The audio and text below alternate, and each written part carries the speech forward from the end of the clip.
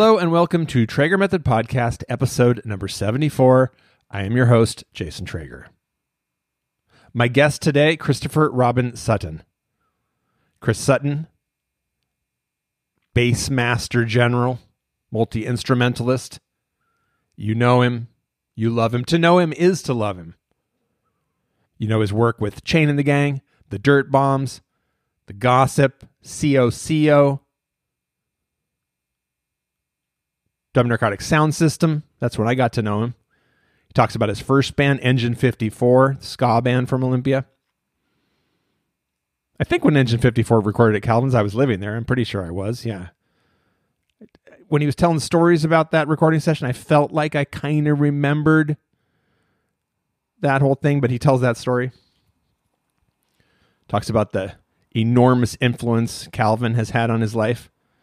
You'll hear all about that. IPU, his awakening at the International Pop Underground Festival, etc. It's a great conversation. I really, really enjoyed having it. Chris has been a supporter of the pod for a long time, a booster, and I'm so happy to have him be a part of it. We're the first of many, as we say at the end of the episode. Appearances, that is, of Chris on the pod. We talk about his new cassette, You Brought Me Back from the Dead. You know, I mentioned all these groups that he was in, these combos, but here's a lot of, this is a collection of his solo work, mastermind stuff, you know, going through the hard drives, pulling off some gems and sharing them with the people, 1998 to 2019. It's great stuff. You really hear Chris's taste in this. Tastes of dub, of mod, of garage rock, 60s punk, you know, all the stuff that you know Chris for. It's all here. No hair metal stuff. He talks a lot about his love of hair metal growing up. 80s glam metal. None of that on this, but maybe it's in there somewhere if you listen closely. His inner Rudy Sarzo, his inner Billy Sheehan. Those were his first bass influences. I love that. Okay, I should mention towards the end of the conversation, there's a very brutal edit that I just don't try to hide. I do a little break there and I mention it. So that is the result of this conversation being that we're friends sitting in his basement talking. My podcast mind flew out the window and my friends freeform talking took over. We ended up talking for, 2 hours about matters existential, and it's just way too much. And it was mostly me talking, honestly, and I was like, well, I don't want to. No. So I just hacked it out and tacked on the end. And, maybe it's not the most artful editing, but hey, it had to happen. So, and I could boil down what I say in those 2 hours to this.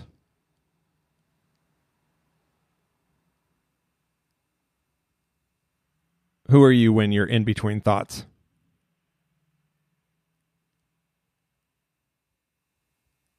That's it.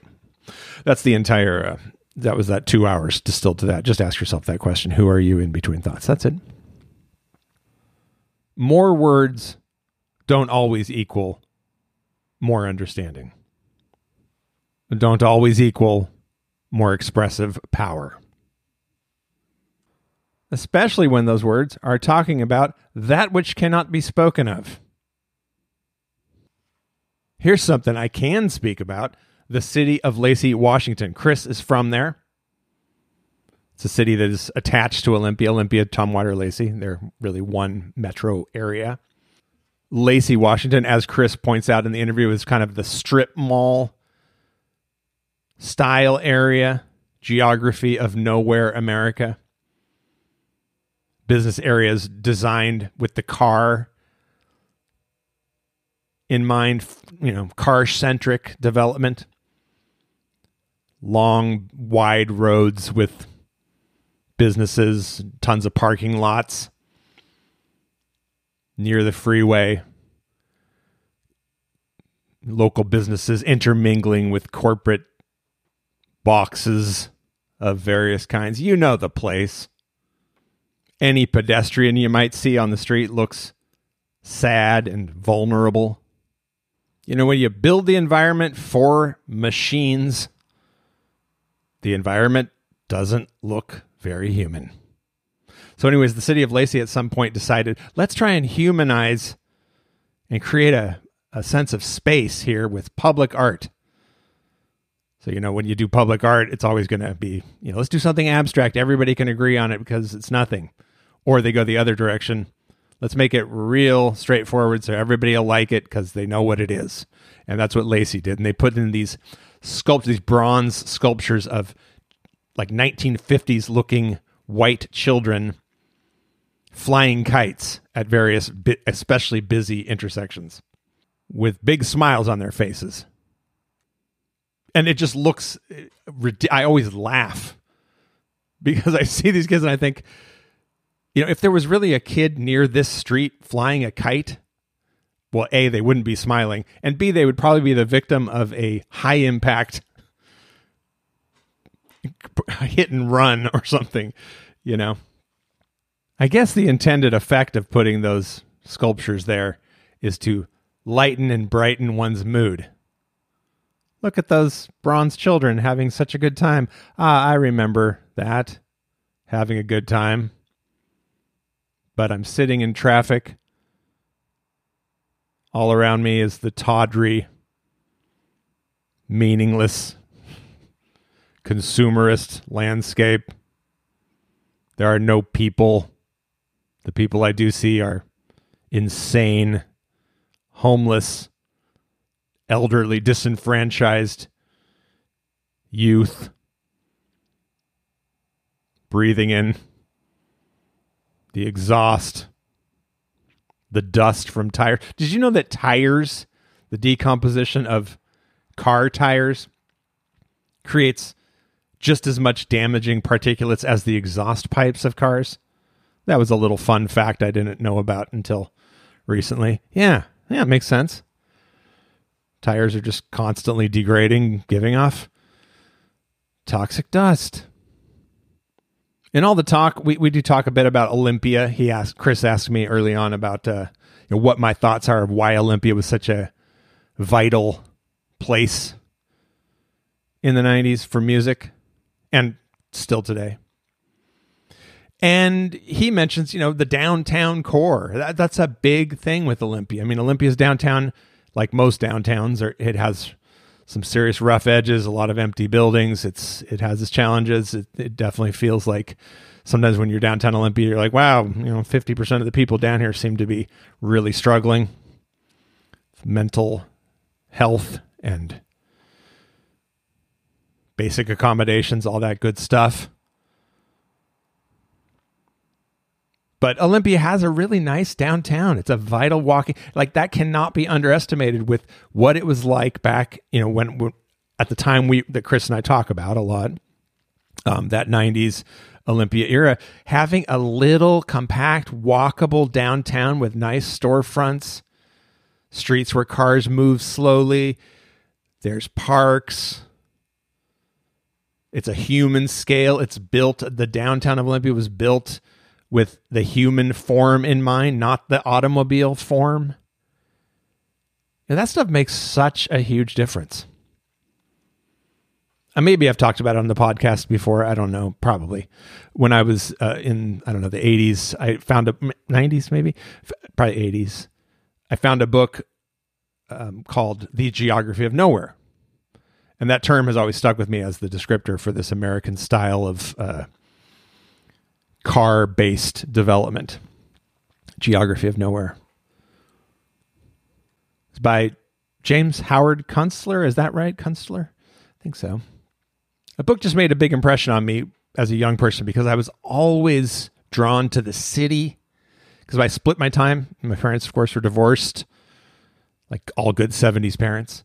And I split my time between suburban dads and urban moms, always. That was where I was going. And the suburbs, I was always trying to escape for just that reason. There's nothing to do. You have to walk 10 miles just to get to a Burger King. And then you get to the Burger King and you're like, well, why am I here?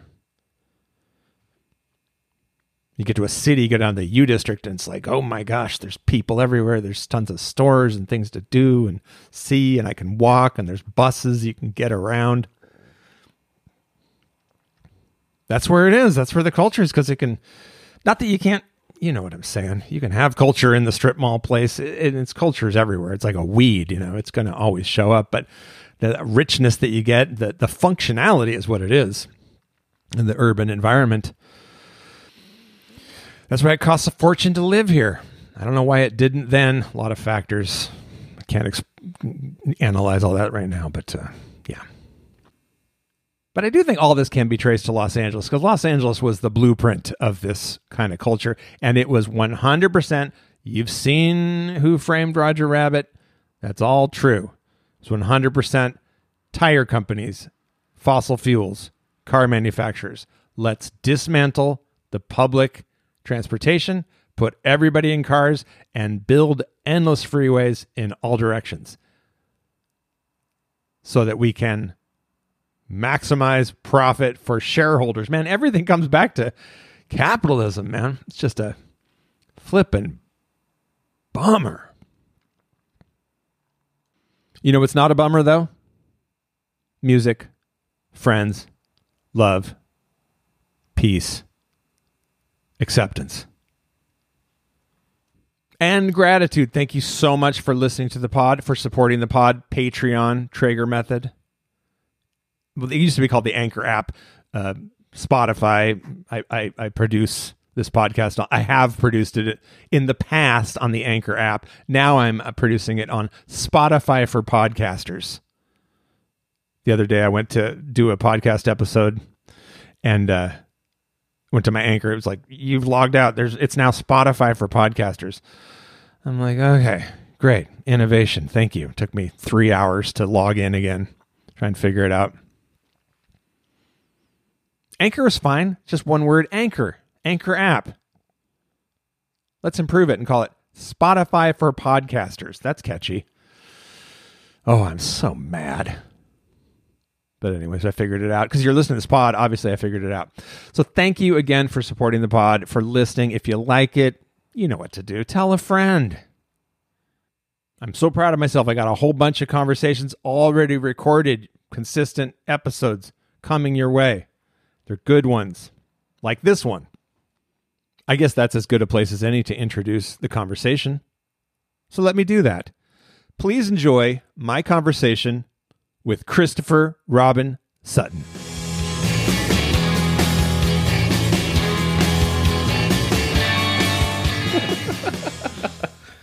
So, Chris. Oh my God, Jason, you're here. I've been waiting for this.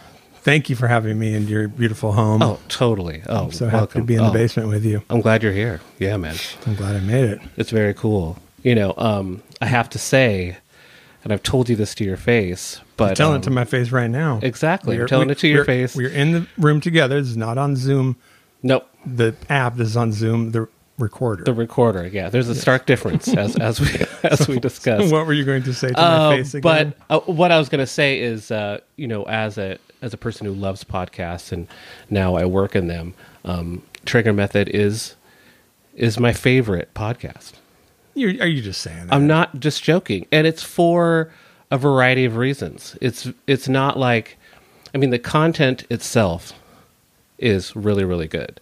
But on top of that, it's very personal.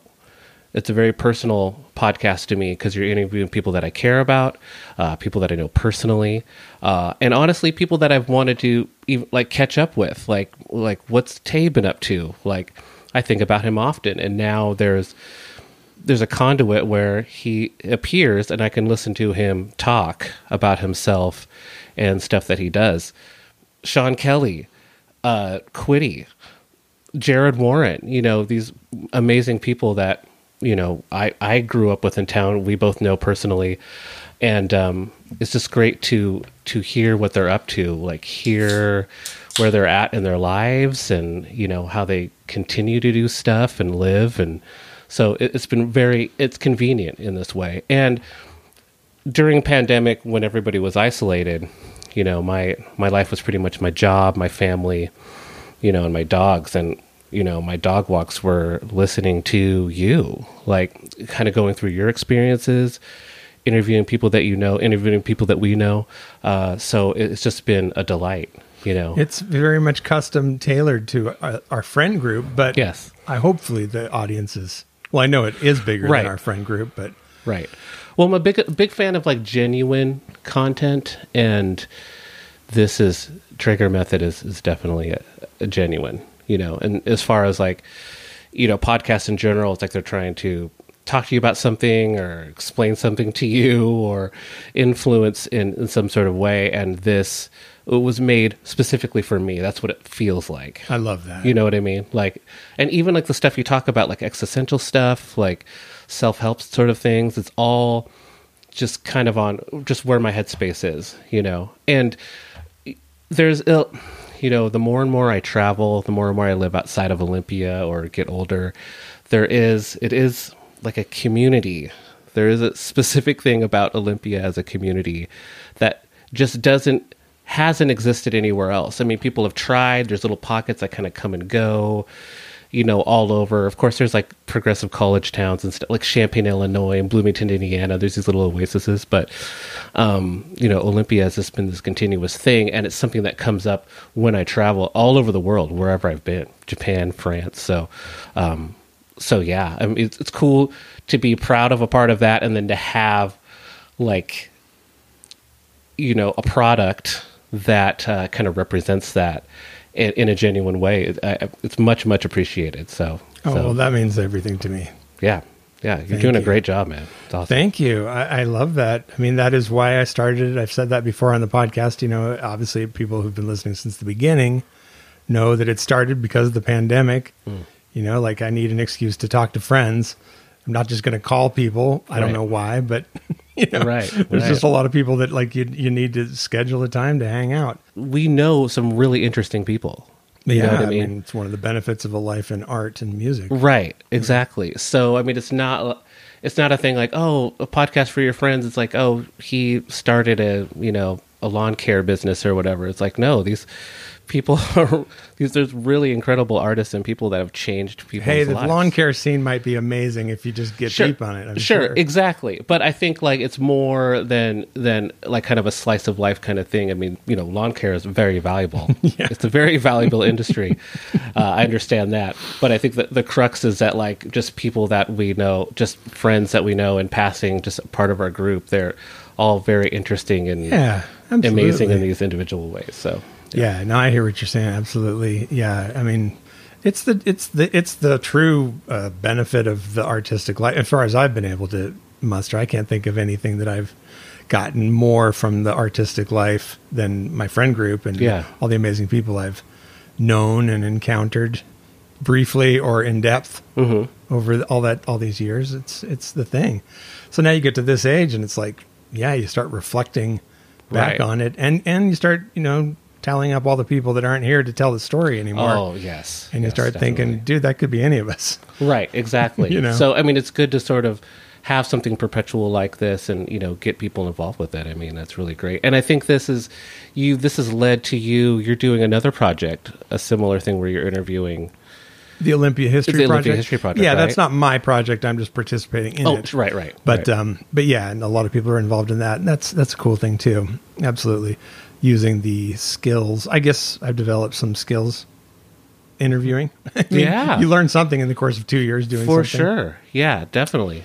Yeah. Definitely, for sure. Have you ever thought about what led to why there is such a concentration of that type of energy? Like, especially in the 90s and the early 2000s, or the 80s, I'll include that. You're talking Olympia? Olympia specific, or even like the Northwest, I mean... Well, I've thought about it deeply doing this project. I mean, and that's something that everybody I've spoken to, there's certain threads that come up a lot, and it's essentially the ones that I can identify are Evergreen State College. Yeah. This is the thing that makes Olympia this magnet and has, since the 70s. Sure. Just this free-form college, completely unique educational model out in the woods, drawing people from all over the country, all over the state who have different ideas about things. So that's huge. But again, like, Evergreen, that's great. I mean, and you're totally right about that. But Evergreen's not even in Olympia. No, I mean it's just outside. Like it's like, but it's the magnet. Like so many things in Olympia, right. where but that's just one part of the story, right? Because so much of it is also the '90s being this time where underground was still underground. Mm-hmm. The cost of living is a huge thing. Yeah, the fact that you could back in that time live in Olympia, pay $50 a month rent if you needed to, work 2 days a week and live. Have a place to practice with your band, have a place, so you got the total accessibility and time that's available at that particular era. That's one of them for sure. The Northwest, being the rainy, dark, damp place that you're indoors so much of the year. Houses have basements, what I mean? Where there's shows, there's bands, there's people are indoors, doing things. That's a big factor. That I have come to hear many people talk about. Yeah, the group house type situation, the inexpensive aspect of it. Yeah, just that perfect balance of the weirdness that's brought into the town, and then all the local people, the local kids that grow up having access to this. So this cultural hotbed. So you have that combination of all the townies and the outside people coming in. Mm-hmm. And that's what I think made Olympia, and I don't know why all these kids were so cool and interesting. The Tumwater and Olympia. Right. Yeah. I mean, I'm from Lacey.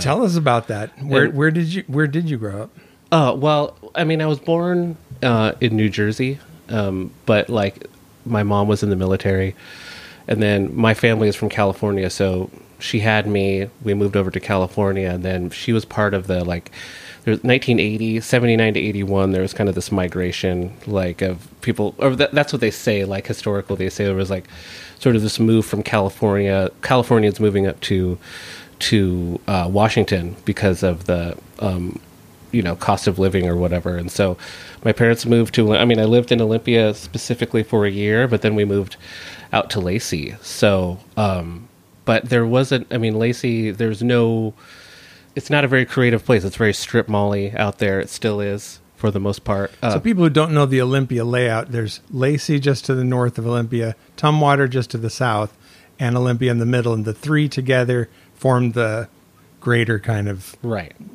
place. But they each have their own distinct kind of feels. Yes. Lacey, like you described, was kind of the strip mall-y place. Tumwater's kind of the rural, country-ish, redneck-ier. And Olympia is the state capital, Evergreen State College. Like the downtown. Old style downtown. And when I was a kid, everything's really grown up now. That I-5 corridor, going from Olympia to, probably north of Seattle is pretty much one town. There isn't really a break. When I was a kid, there wasn't really a lot out there. There was still, where Fred Meyer was, it was a drive-in movie theater. So, and Fred Meyer showed up there, which was the hugest thing at the time when Fred Meyer showed up. You got a Freddy's. Everybody showed up. Fred Meyer's is a big grocery store, kind of general store. Right. Yeah. And it's strictly kind of Northwest kind of, franchise or whatever. It started in Portland, but it's big all over the Northwest now. Yeah, you don't really see them outside of this area. But when that showed up, and sort of to just illustrate how kind of podunk was in Lacey at the time, the Fred Meyer being the huge thing, spotlights coming out. I think my middle school girlfriend at the time called me from there, it's so fucking huge here, man, you got to come here. It was such a huge deal. So that's just just kind of how it was out there. As far as my connection to Olympia didn't really happen until probably probably middle school, my freshman year. I mean, it's really about the International Pub Underground Festival, really. Tell us about that's my connection. What that meant to you. Pretty much everything. I mean, the fact that even probably sitting in this chair talking to you is really just about that festival in general. As far as me being there, it was completely on a lark. So up until that point, like I was an MTV kid. My family, like when cable happened, we were all about it. They got the channels, so we had Nickelodeon, MTV, all that stuff, and we were pretty much watching TV all the time and absorbing all this stuff. And I was like an MTV kid. How old were you when MTV came out? Well, when it came out, it was like 81, so I was like 7 or 8, and I do remember like really early broadcasts of it. So I don't know if we were, because like it started like at midnight, like sometime in 1981. So I doubt I was there when it popped off, but all through the 80s and all that stuff, like we always had the TV, like Michael Jackson, like videos that were happening, Guns N' Roses, all of that stuff. I was all really up on it, and at the time, up until the International Pop Underground Festival, like I was really into glam metal. I was a really huge metal and glam fan. Like what bands?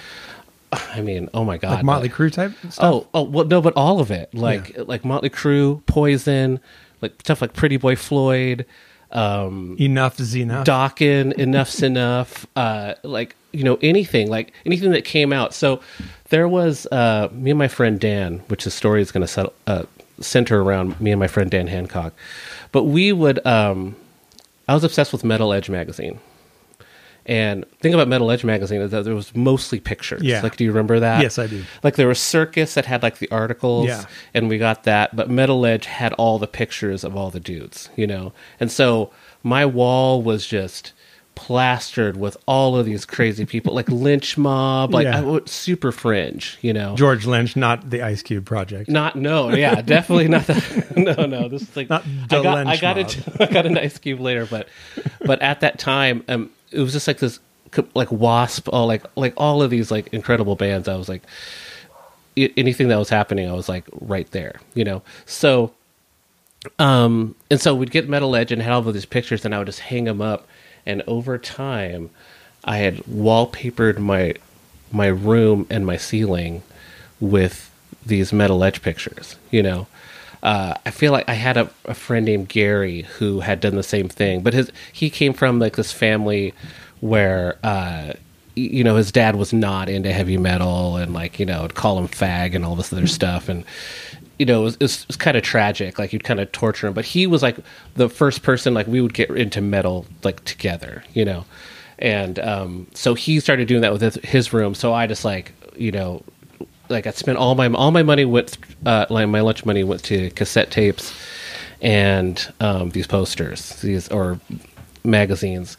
And so and then I met my friend Dan, and we were into we got into shredding. So to go back a step, after the Metal Edge, I was obviously wanted to become a musician, and in my mind the way to get into there was to play bass.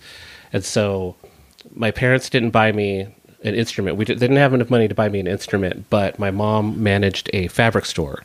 And so, like, I think my 8th grade year, instead of going to this cool camp with my friends for spring break, I worked at my mom's fabric store for a week. I saved $210.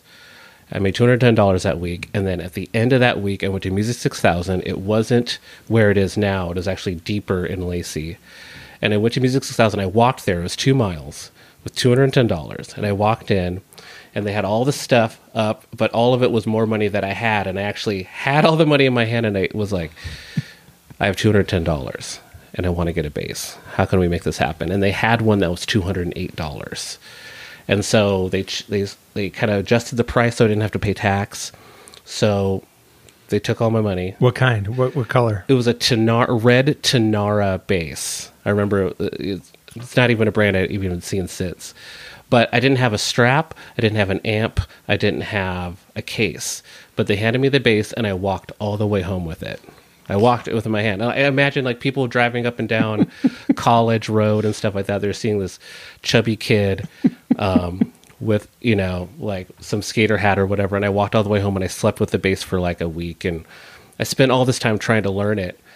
And, and so my friend Dan, who went to school with me, he was like really into like Steve Vai and all these shredder people. So he was like, oh, we should play music together. And like, we kind of got together because there's this other guy who was really good at drums, but he was really named Brian. And he was he was really hard to hang out with. Like he's just kind of an asshole, you know, and he didn't really know it. He was sort of like one of those people that ends up doing like meth later to sort of even out. So it's sort of like turned in up. his head. Right. So he got us together and we played a couple times, but me and Dan really became friends.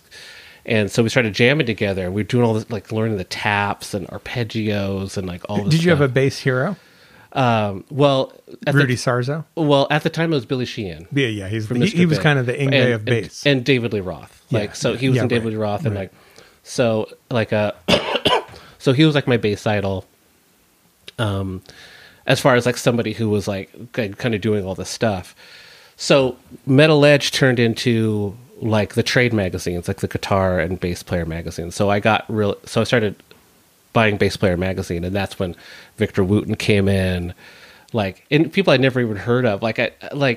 The funny thing is like, you know, without streaming, without having like Spotify or YouTube, I'd get these magazines and there's all these people like Mark Levin, who's level 42. You know, it's like all these like, you know, even Ingve, like all these people that I hadn't really heard of, but apparently they're like really good. Yeah. And so they'd have all like the tablature and things like that. So I just got really into it. And so we would sit in it, you know, I got an amp eventually and we would just sit in his garage and just like learn weird stuff and try to make weird stuff. Like, you know, when I think about like moving into like alternative or like the punk world, like it's really like Chili Peppers and Primus, Jane's Addiction. Like these were the bands that were sort of like kind of like piquing our interest because they were like kind of doing weird stuff. And it was a tie-in between the shredder and like the, you know, the glam metal and the heavy metal we were listening to. Well, another big thing, another big chapter in this sort of section with Dan is that sort of kind of edged us more towards weird music is we were super into Metallica, like really big Metallica fans. And I remember like there was this whole week on Headbangers Ball, they were going to premiere the video for Enter Sandman. Yeah, right. Yeah. And we were so excited. We're like, oh, stoked, man. It's like the new Metallica. And like, I think like that Saturday, Headbangers Ball played at midnight. So that Saturday we got together and we started practicing shredding and we're listening to like Master of Puppets and like getting all psyched in it. And I remember when that song played, like when they debuted the video, because one was so badass. Yeah. Like one was like scary. Like, you know, like I think I had nightmares. The song one. Well, not the song, but the video itself. Oh, like yeah. The Johnny video. the Johnny got his gun clips. Right. And like, I just really, for some existentially, it really fucked me up. Like, yeah, it's about a guy who's had like his legs and his... can't hear what? Yeah, oh my God, you know. Yeah, he's just nothing but a stump with the consciousness. Oh my God, we were just freaking out. And so... it's gnarly. When Enter Sandman came out, like, we were so disappointed. Like, as soon as it started playing. Because it was too commercial, too pop. Well, I mean, it's... Not pop, but you know what I mean. It was like Alice in Chains or something, but like a little more, you know. And then we read... we read later, it's like, oh, they want to be more bluesy. They kind of want to like meet fans in the middle or whatever and not be so weird. But we were so disappointed by that song. Like, I remember just being like, this sucks. Metallica's over. Turns out it was the turning point of them being bigger than ever. Right. But like, we just absolutely hated that song. And that was sort of like, well, what else can we do? I mean, like, these people aren't doing anything good. And like, you know, the metal heroes are sort of letting us down.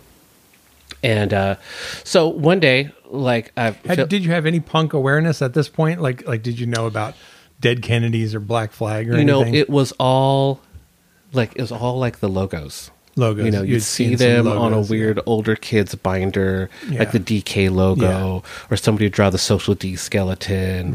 Right. So it was kind of like a lot of stuff like that. And it was like a seedy kind of thing. Like, we were like younger and all MTV'd out. But then there was like these people that are listening to, like, you know, they smell like patchouli, like they're shaving their head. You know, they don't have long hair. They have like really short hair, or they're coloring it with weird things. So we were just a little kind of like, you know, we weren't so sure about it, the punk aspect. And and everything else was like propaganda. It's like, oh, punk is, you know, you see an MTV or a magazine or whatever. Well, punk is this. It's not...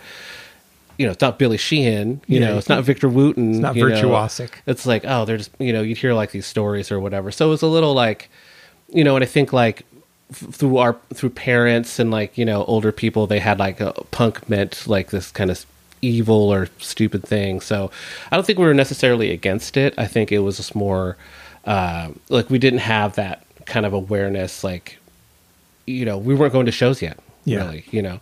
And so how old are you at this point? it was probably like 14. 14, yeah. And so shortly after that, me and my friend are jamming out in the garage, and his mom comes in, and I think like his mom, because we were just jam all the time, I think she was just trying to like find a way to get us out of the house or whatever, to do something else, or like, you know, have a romantic night with dad or whatever. And so she came and was like, read this thing in the paper. She was like, hey, there's this thing happening downtown. There's this festival and all these bands are playing. It seems like a big deal. It was in the Olympia, and like there's a blurb about it. And we're like, oh, that's weird. And it's like, oh, you guys should go. And we're like, what, really? We should go? Yeah, that's all the way downtown, you know? And they're just like, yeah, we'll drop you off. You should go. And we were like, oh, that's kind of weird and exciting, so let's go check it out. You know, we never heard of any of these bands. We saw the list, we saw the poster, we're just like, we don't know who these people are. But as soon as she dropped us off and we got out of the car, it was so fucking real. Like, it was instantaneous. Like, it changed the minute we got out. What did you see? You know, so, I mean, we just saw, like, everybody wearing all these, like, crazy shirts. And, like, you know, it wasn't, like, studs and spikes. It was, like, people in cardigans, like, people with weird styles of makeup, like different types of hair, and everybody was sort of milling about, and everybody was really excited. And I know I saw some other bands, but the initial thing that really changed me was the Headcoats performance. And I want to say it was like a day show. I want to say it was like in the afternoon, and I think we ended up going for as much as we could. Like, we came back that night and we were just like, take us back down, you know, and like they let us take the bus. But I remember we went and saw the Headcoats, and they were playing this like amazing music, and they had like, I think they had their own PA, and they're dressed like Sherlock Holmes, and we're like, what the fuck is this? This is nothing like we've never seen before.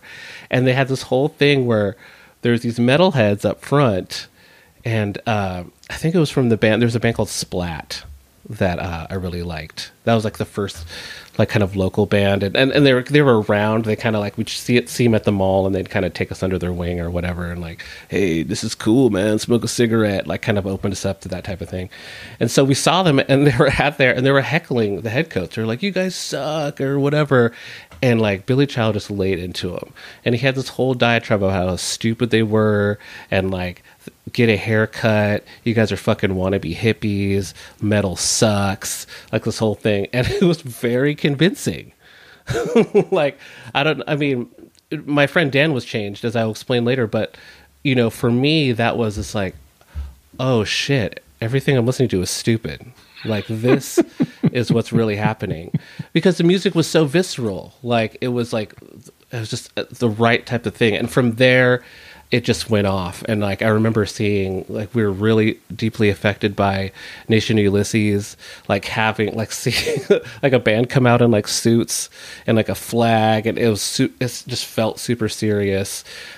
We snuck into like the night, the night that, you know, everybody, like, what do they call it?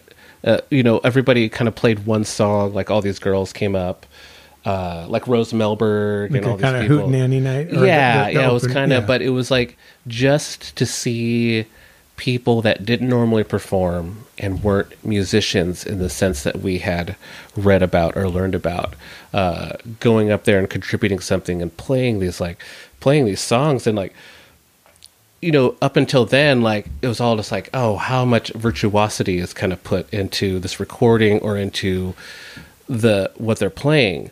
But to have like emotional content up there, and these people putting everything into this one performance, this one song that they're doing, and to everybody else that we knew, it would probably be bad music, but seeing that community and seeing them perform that, it was just completely riveting. You know, Fugazi's performance was incredible. I mean, it was like everything sort of really, it was such a melee, you know, and we were so heightened, like, by that. Like, we left there, like, I think like my friend Dan, like he instantly stopped wearing pants. Like he started wearing skirts. Like boom. He started like dyeing his hair and, you know, putting beads in his hair and like completely wanting to go counterculture. Like that was completely what we were obsessed with after that. And it was night and day. I mean, the week after it, we were like going down to Positively 4th Street. You know, we were like trying to find different types of magazines, like finding Op, or, you know, we're trying to find all these different avenues to learn about this like weird style of music. And, you know, it was uncovering a rock and having all the ants run out. You know, you're just like, this existed under my nose. Like I've been propagandized, you know, this whole time. And the fact this totally cool shit is happening underneath it, you know. And then, you know, Beat Happening, I remember that too. It was just like, wow, you know, there's not a bass player, and like this guy is up there in this tiny little t-shirt, and like kind of like he's not singing in tune, but the music is like super groovy. Like I'd never heard Velvet Underground or anything, so it's all kind of coming from these performances. So it just started this whole thing that continues to this day. I mean, I think my obsession with, you know, underground music and culture and art and literature and everything, it really stems to that day. I've told Calvin this many times. We've done Dub Narcotic would do a tour and they'd talk about it, and then, oh, when did you discover punk? I was like, oh, I know exactly when I did. Like I stepped out of the car on this day and punk was right on my face, and it just kept going, and I never let it go. And it's really silly when I think about glam metal. Like, you know, I have a very wide spectrum of stuff that I like as far as music that I care about, and it's funny how little glam metal has able to age over time. You know, recently I did listen to Pretty Boy Floyd recently, like a couple weeks ago, and I was like, oh, I remember the feeling that I had when I was listening to this. It feels really good. Like all those bands like Poison and all those other bands, like it was all about feeling good.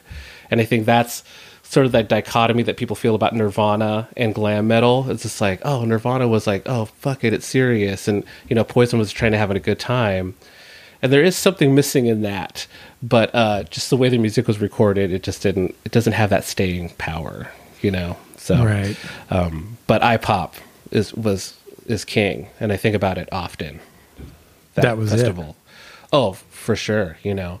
And it was completely, you know, it just motivated me to just find something different, you know. And then the ska boom kind of came shortly after that, and so I kind of got into ska band. I was playing in the ska band called Engine 54, and that's my connection to Dub Narcotic. I was playing in Engine 54.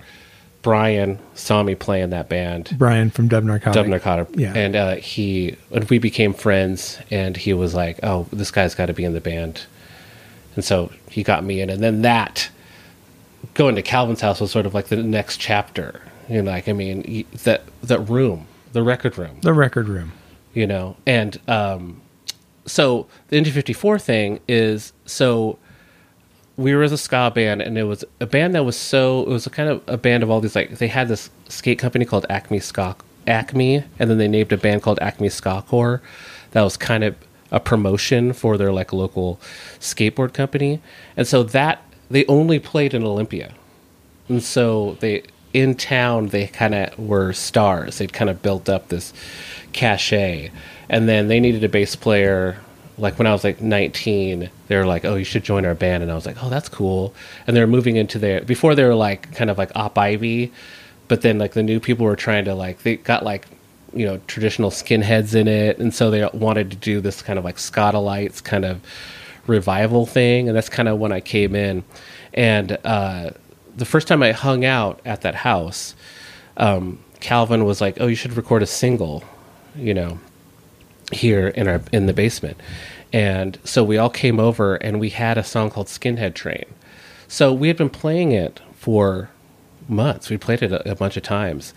But then right when it got to the point when we were going to record it, there's all of a sudden there's like wet, there's kind of this cold feet about it by some of the people, because they were just like, skinhead, I don't know, man, it could be like Nazi, like whatever. But of course the skinheads are like, no, man, skinhead means this and this and this. Like, yeah, you know, we were inundated with Spirit of 69 and all this other stuff. So like we were in the know, but of course skinhead is such a charged word. If you don't, if you're in the Pacific Northwest in the 90s, yeah. Exactly. If you haven't read Spirit of '69, people don't think charged. Immediately of people in checkerboard outfits. Yeah, exactly. Or these big kindly like, guys. They don't think of the guy from Madness. Sort of like yeah, exactly. It wasn't like Madness at all.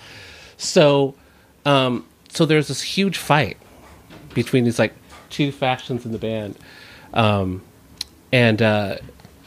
they were out in the front yard and they were just like really yelling at each other, and it was me and in the front yard of Calvin's house. The front yard of Calvin's house, but I had stayed inside, and so I was sitting on the couch and looking at looking at some records or some magazines he had, and Calvin comes in and he was just like, "So, how's it like being with these guys?" And I was like, "Oh, it's cool." And he's just like, "Ah, okay." And they're like totally like about to start swinging outside. And then, meanwhile, he's poaching you from the band. Right. And he was just like, how's it going? I mean, oh, well, hey, and I was like, just asking about like, wow, you got a lot of records. He's like, yeah, come and check it out. So I went in there and, the thing that really impressed upon me was, so me and my skinhead friends, like they were like obsessed with collecting like ska, rocksteady, reggae records. So, we were getting all this stuff, but it was very like homogenous. Like we were like, like some people were like into the Subhuman. There's like a hardcore from the skinheads, like, there's a gutter punk kind of like connection. And so some punk records would get in. But I remember going in that room and he had way more records of just the ska and rocksteady and reggae than we had. Oh, yeah. Exponentially. Oh, yeah. More. His dub collection is insane. Exactly. Yeah. And then on top of that, he had thousands and thousands and thousands of other things.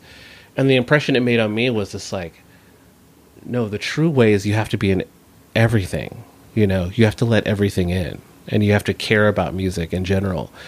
And that was that kind of made my band ridiculous after that. Like, like he sort of like, kind of like just kind of shut down that mindset in a way. Like I was into being a rude boy and a mod. Like Olivia and I, my partner in COCO, like we were like, oh, we're into this thing, like, and that's what we're into. We're watching Quadrophenia all the time and all this other stuff. And then to sort of see that we were sort of thinking like a laser instead of just sort of letting everything in. Like, I mean, that was totally impressionable to me. I was just like, everything is off. It's like.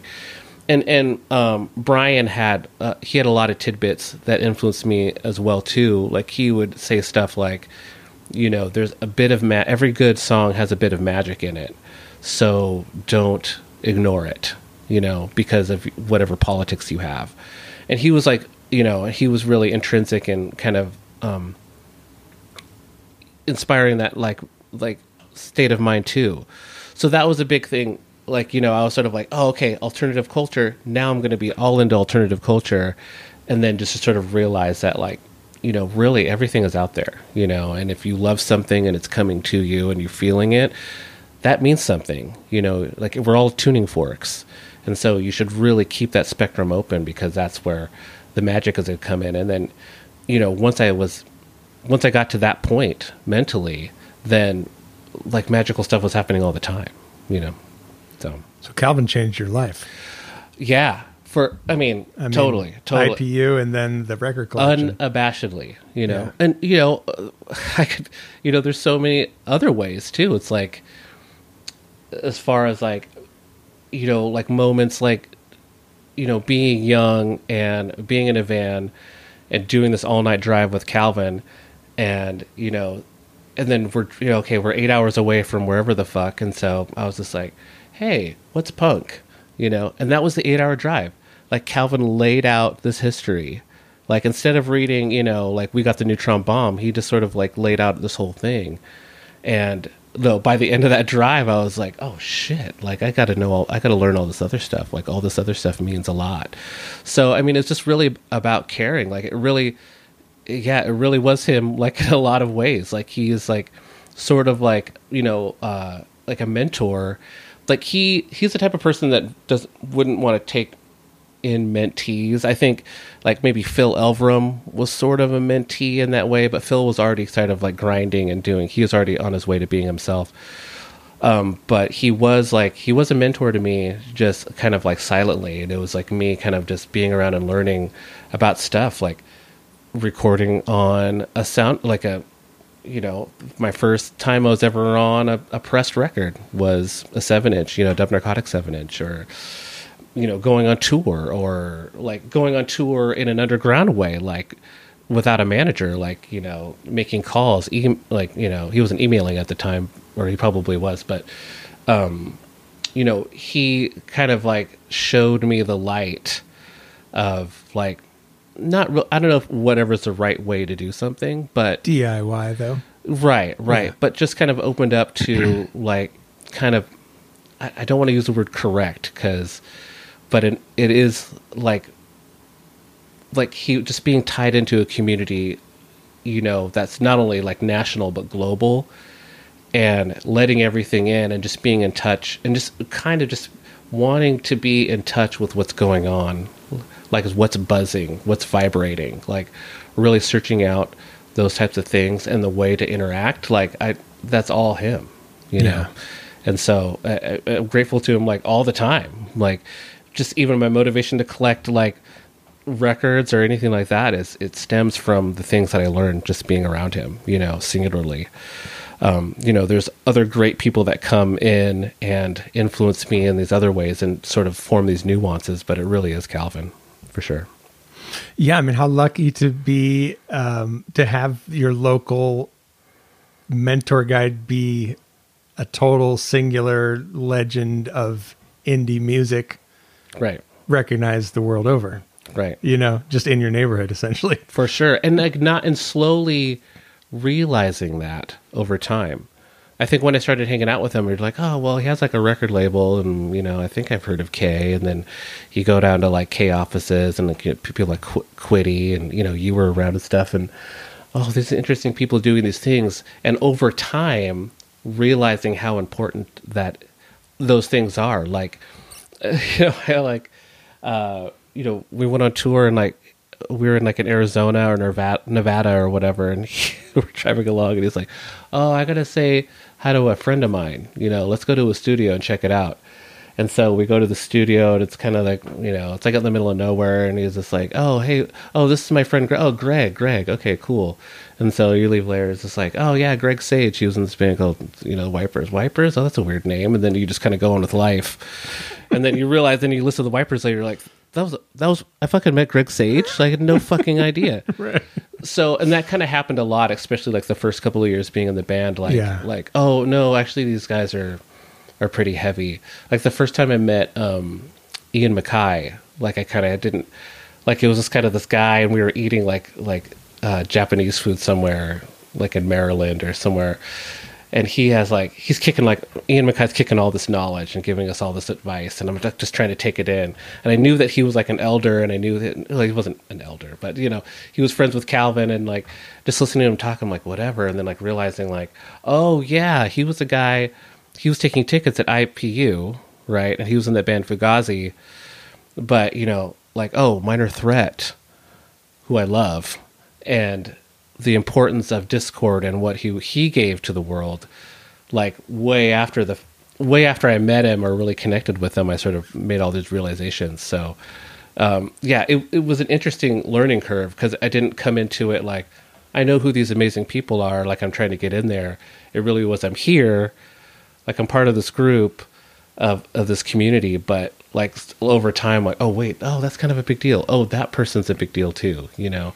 And that happened all the time. And now you're a big deal. Well, you know, I feel like I'm, you know, like a child of that, like a child of that revolution. You know, I feel like there's a certain level, there's a bunch of people like, you know, my age or younger who sort of understand and appreciate what these figures have done for music. But, but I feel like, you know, nothing I'm going to do is like, you know, it's going to be as important as the first Beat Happening record, or, or Nation Ulysses like first stuff, or even like the makeup, or or like Unwound, people like that. I feel like I'm just just a appreciator, like kind of younger. I did some stuff. I made a lot of stuff, and I'm very grateful, and I'm grateful to call some of these people friends. All of them very are friends, grateful. yeah. You know what I mean?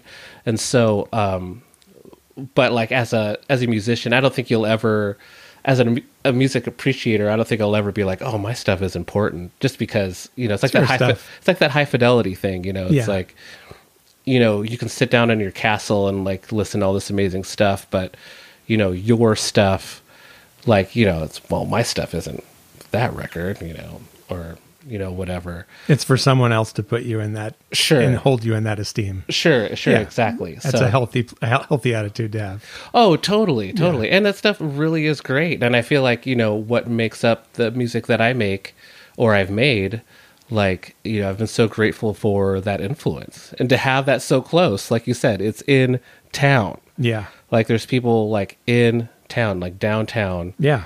At the Brotherhood, at the coffee shop, like just hanging out, and it's the stuff that they did and the influence that they gave me is huge. I mean, and like going back to what we were talking about earlier, like the town in general. Like, were you around when the Transfused happened? Oh yeah. Like tell people what the Transfused was if they don't know. Well, okay. So their community, it is a classic Olympia project that you kind of think only in Olympia.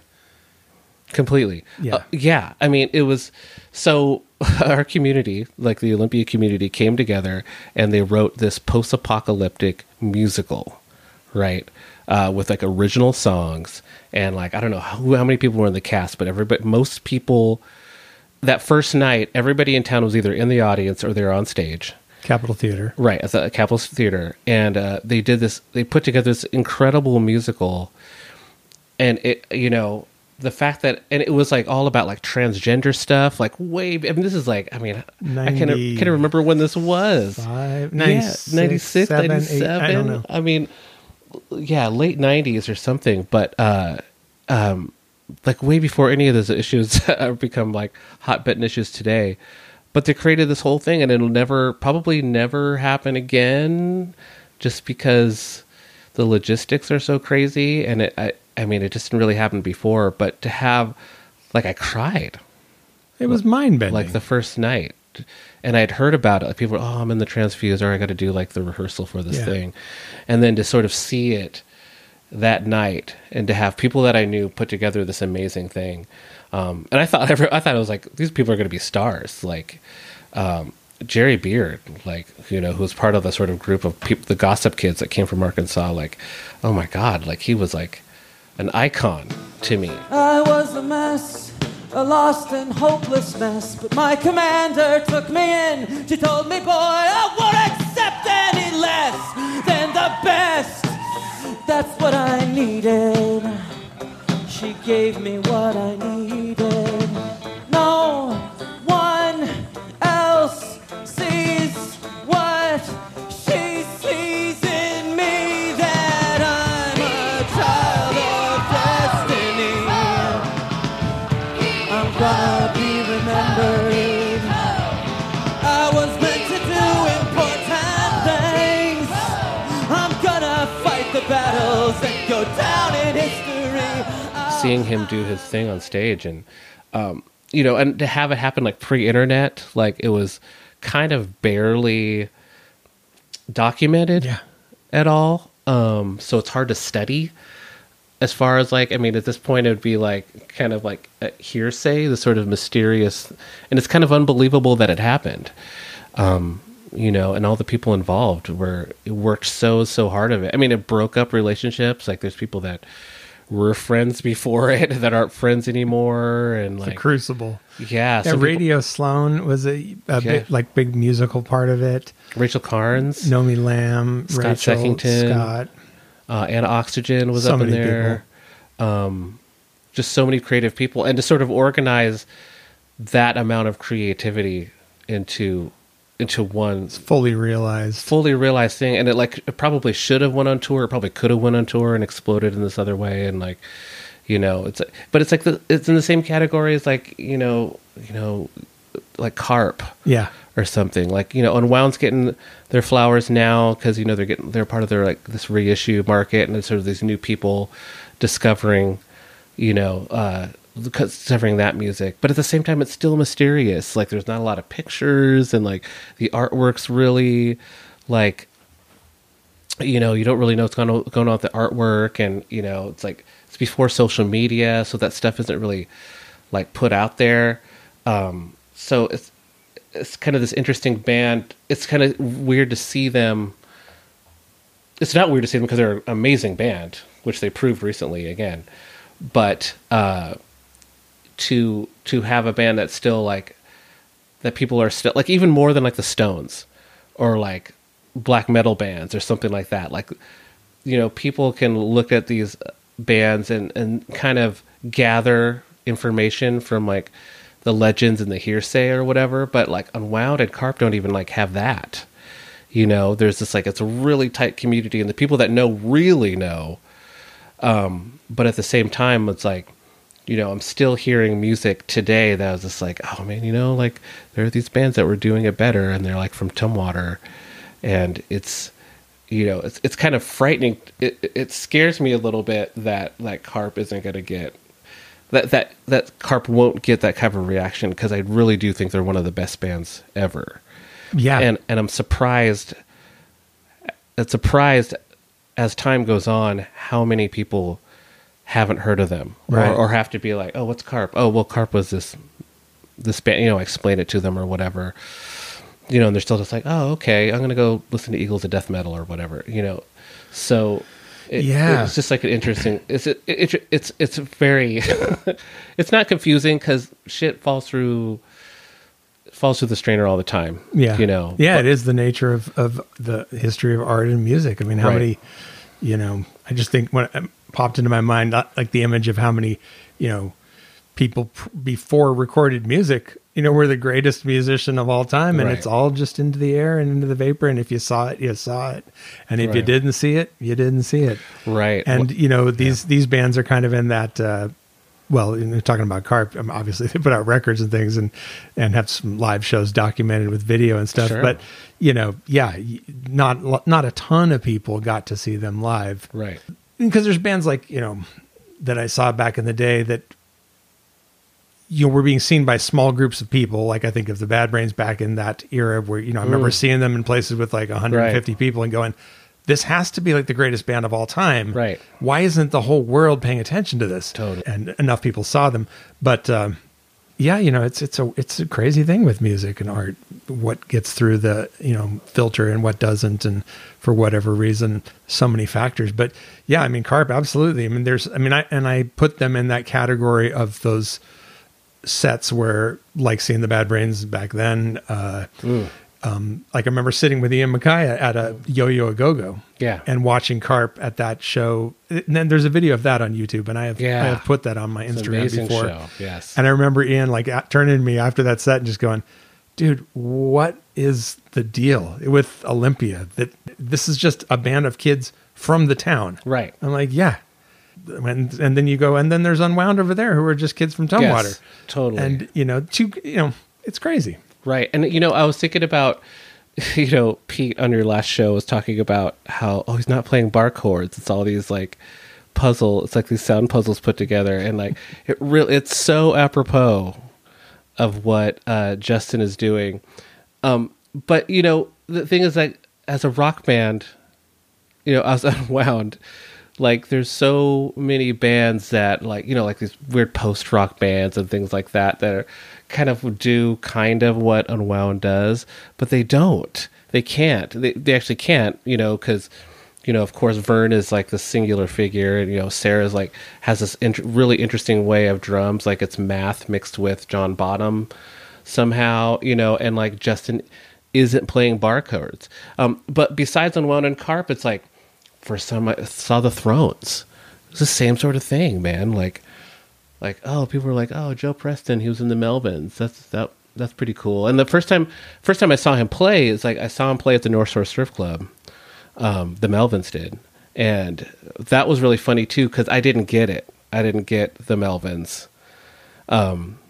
Because I remember me and my friend Dan were there, and we were like, I remember they started playing, and we were thinking like, when are they going to play the next note?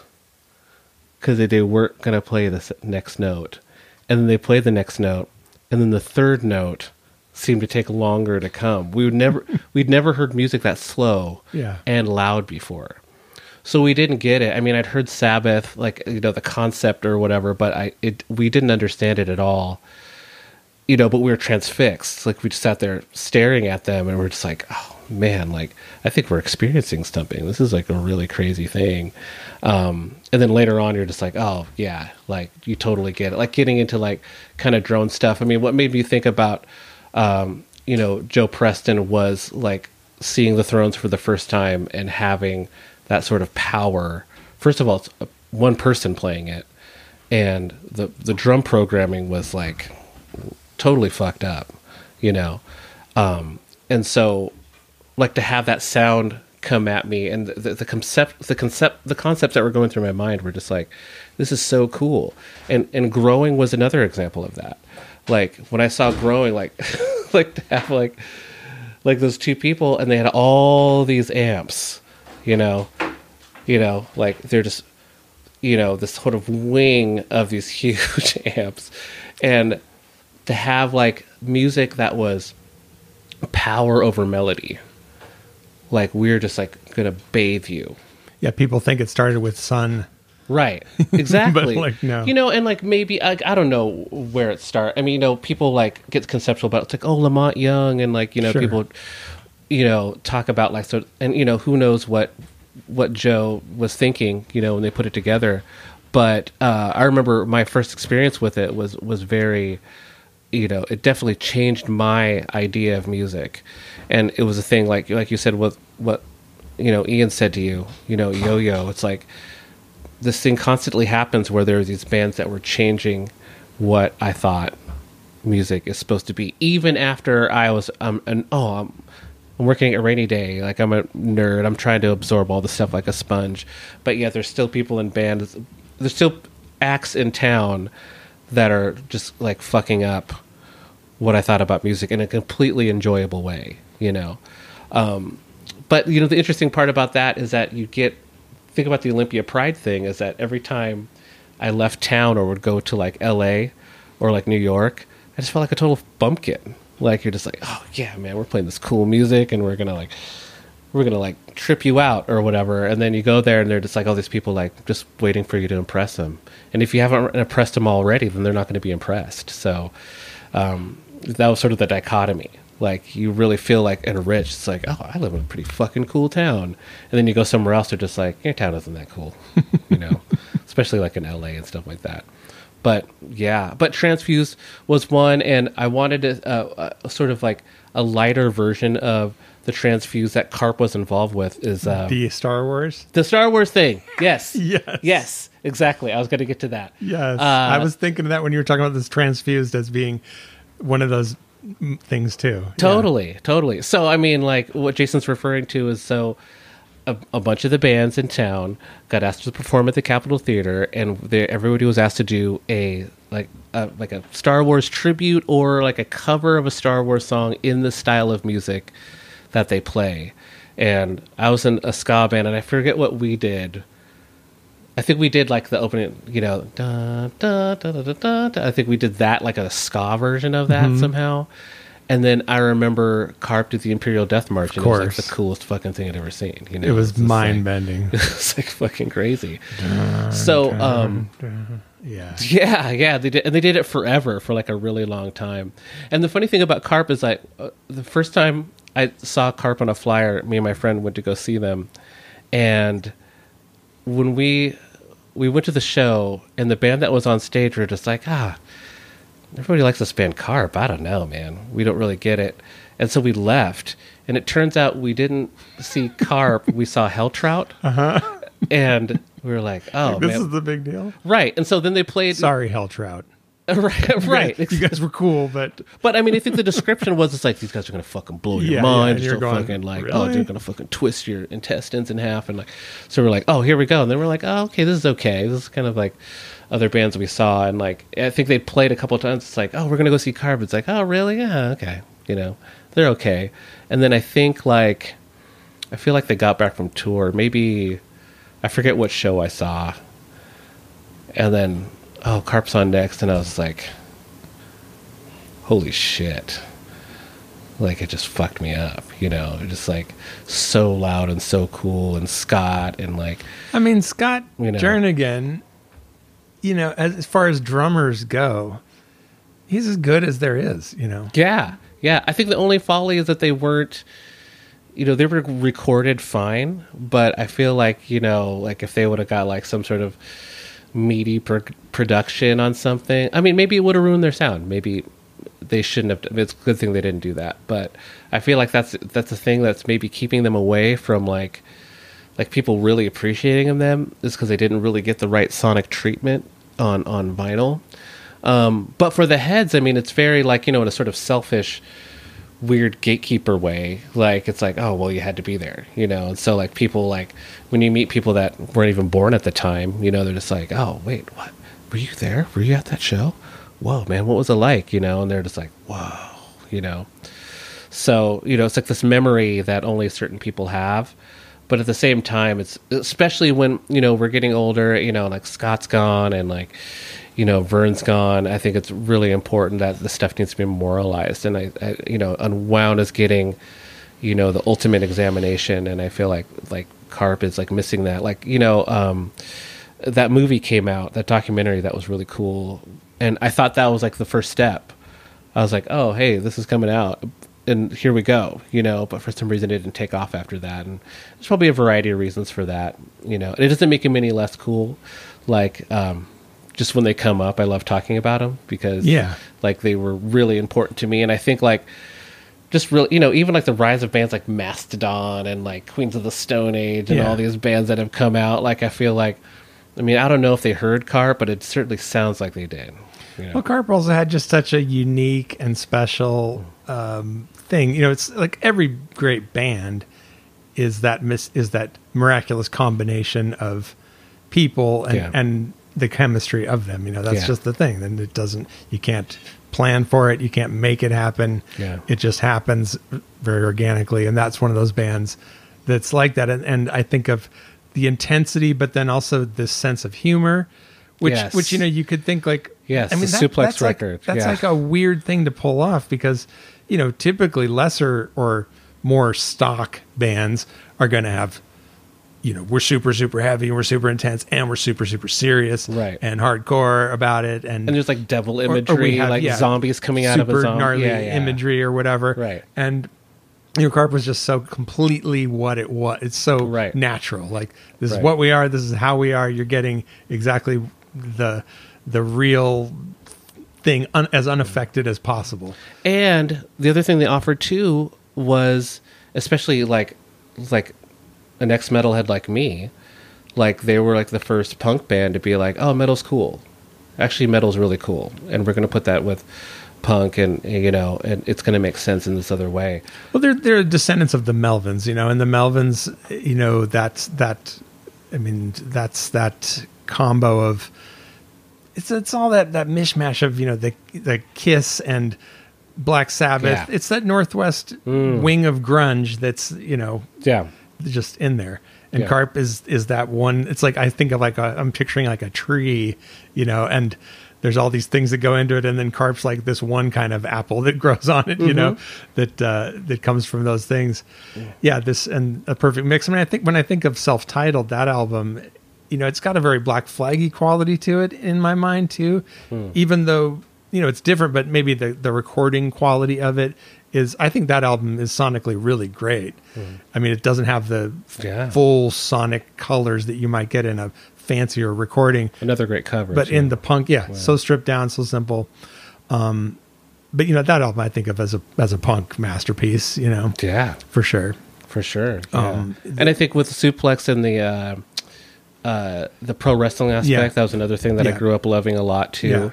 was like, that wasn't cool, and then it was cool now. Yeah. You know, and I was like, oh, they kind of get it. And it is funny, the sense of humor, even in the name itself, the song titles. It's a high school band. Right. You know? Exactly. It's a high school band that could conquer the world. But it's also like super serious. You know, there's this famous quote that Jello, who you know really well, of course, he had.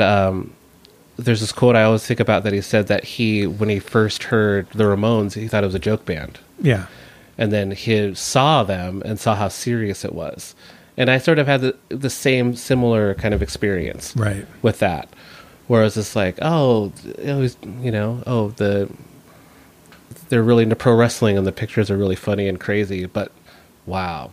You know, when you're that good, you can be as silly as you want. Right. You know what I mean? Exactly. And then when you see it live, you're like, oh, okay. But like you said, like people that are that good, usually they don't take the time to be in touch with that type of sense of humor. Yeah. And which is something that you touched on in your music. You know, like when we went on tour together, like that was a thing too. Is that it naturally led to your stand-up, like kind of thing. But you were sort of had those elements in your performance anyway. Yeah. You know? Like, I remember you have my, you actually have my favorite Ozzy Osbourne impression. Oh, is that right? Yeah. I love you all. So great. I remember I did Ozzy with the Halloween show at the Capitol Theater. Mm-hmm. I did. I was the Ozzy to the Sabbath band that was Quiddy and C Average. So it was John and Brad, and then Quiddy, and then I was Ozzy. And you know, I am terrible at remembering band song lyrics. Oh, even too. though like Sabbath songs, I've heard them all a million times. And I just was like, I'll be able to learn all the lyrics.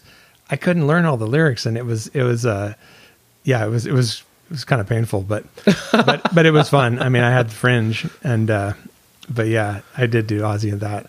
Yeah, it's fun. I love you all. It really kind of legitimizes. I used to, because Ozzy Osbourne famously had these huge teleprompters. Mm-hmm. You know, when he'd do Ozzy, or you know, he has like huge, like when you look at him, I feel like they're like 5 feet long, and you're just like, how many times has he played Iron Man? He doesn't know the lyrics to that, and then you're like, well, he's got some I mean, I wouldn't be able to remember. I wouldn't be able to remember him anyway. So maybe, I mean, I don't know. Wait, who is Iron Man? Oh, I am Iron. Right. Okay, got it. Thank you. Remind me again. Wait, who loves him? Oh, what does the wizard do again? The wizard. Oh, he walks by. That's right. Yeah. Yeah. We toured together. We had some good times. Yeah. On the East Coast. Yeah. You know, a couple of things too I should bring up as I'm in conversation with you is there's a couple of anecdotal things that anecdotal things I've gotten from you that have naturally slipped into conversation with people in my travels. Mm-hmm. One of them is you said that at the time you said, I don't bring a sleeping bag on tour because what you figure is you're either going to get the best situation at the crash house or the worst, you know? And that really made sense to me. And it's like, because it was true. I think I tried it a couple of times, but it was true. And the worst were just like, I should bring my sleeping bag. But but a couple of times you did get like, oh, you don't have a sleeping bag? Oh, sleep in my mom's room. Yeah, you get the bed. Get the boudoir or whatever, you know? It's like, oh, that's perfect. And then the other one is you told this great story about Jello Biafra going to record stores before they closed. Oh, yeah. And making the guy listen to all the records. And I just love that so much, you know. Jello pulling the star card. Oh, totally. Yeah, because we would go out to record stores, like, because I would go on tour with him when he was doing spoken word, and he'd get to like the local record store, because Jello's record collection, I can't even imagine what it is now. Yeah. But back then it was like, I mean, probably, I think him and Greg from Bomp Records. Wow. They had like the two biggest record collections of like punk and stuff and rock and whatever. Yeah. But so he was, you know, insane record collector. But yeah, he would go to these shops and be like, walk in and they're like, Jello's here. It's so cool. Yeah, sure. And then the record store closes and then he's like, no, we'll stick around, Jello. No problem. Keep looking. And then He'll take as much as you give him. Like, can we go into the basement? It's like, then pretty soon you see the person's face go from like being super stoked on having to be out for shopping at your store to being like, when the fuck is this guy going to leave? Because, and I've had experience. I've met him since then, and I've had experiences. Like there was a really funny moment when I was I've played the Dirt Bombs. Oh yeah, like I played bass and drums in that band a few times, and great band. Oh my god, like one of those. That I mean, not to go on a different tangent, but like tangent. But as far as like being lucky to, I've been so blessed to be able to work or meet or kind of experience people that I would be like kind of my idols or whatever, and like Mick Collins would be definitely one of them on a variety of levels. Not only is the Gories like an amazing band, but as far as being a POC punk, somebody who like and he kind of comes from like a mod. He had kind of trajectory like being a mod and being a nerd and kind of going into this like punk garage rock world. It was really really made me feel that I could do it. And then to sort of have that come around and be friends with him and then eventually be able to play in the band. I mean, that was like a huge, huge thing. But Dirt Bombs were playing this thing called a Bruce Cruise, which was like this garage rock festival that was on like a cruise ship, which was insane on a variety of levels. And Jello Biafra was there. And he, one of the drummers for the Dirt Bombs works at Third Man Records. So there was like this connection there where the guy, Ben, was trying to avoid Jello Biafra, and Jello would come up to each one of us like, "Where's Ben? I want to know where Ben is." And meanwhile, Ben is like trying to like duck away or whatever, and like, "Hey man, why are you trying to avoid Jello?" or whatever. He's like, "Oh man, I have this like rare record that he wants, and he wants to trade it, and he won't let it go because I won't trade it." And so being able to talk to him, then it's sort of the stories that you told really came. Oh, okay, yeah, it's his true passion. He's just the way he is. Yeah, I mean, he likes playing music, but I think record collecting is his true passion. But the personality, sort of relentless personality, like it's almost like a caricature. It's like a character in a comic book, literally. That's no joke, and that's like who he is. You don't get that many records without being obsessed. Right, exactly. You got to follow the guy around the cruise ship. Exactly, But, and I never got, and that's collecting. I could never get to that level where, I paid $300 for a 7-inch. Like, I could never get there, I'd rather just hear it, I mean, even nowadays, like, I prefer listening to vinyl, but, like, straight, as sort of charged and divisive as the idea of streaming is, and I worked at a place that was a digital distributor that like that's all I did. All I did was put all this music on to Spotify and stuff like that. That was my job, and part of the job was convincing older people, like there'd like be old soul musicians and old rock musicians that were putting out their own music, and they were all scared of streaming. Like, oh, they're taking. I've spent a year making this record, and now everybody can listen to it for free, and you have to be like, well, it's not free. And the fact that it's digital is the money is being tabulated digitally. So you're actually getting more money through streaming than you would be on college radio, because those guys aren't reporting when they're playing a record. They may be playing them to like-minded people, but you're not getting paid for that, unless they report it to the FCC, which a lot of times they're not, so actually, Spotify and, places like that, it's all being tabulated and it's being paid to your publishing. So, I always tell people, like, if you have your publishing straight, like that's really is the key, and once you have that and own that, if it's digital, you will get that money, it's pennies. Yeah. But that's what it was paying. That's what it was playing your radio on the radio. You know? It's like you're getting less than that, so yeah, I'm definitely on the side of just like, I just want to hear it. Most of the time, there's this thing where there's so much music out there that you're almost like, if you're listening to it too much, you're like, wait, am I missing something else? Like you get that kind of anxiety. It's like, am I missing something? And a conscious thing I've been doing, especially in the last couple of years, is kind of going back, because when I was younger, like I would spend my lunch money on a cassette. At the end of the week, we'd go to like Camelot or whatever. I'd buy a tape, and that was my sounds for a week. Yeah, you go deep on it. Like I'd buy In Utero, and Utero is the only thing I'd listen to for like 2 weeks.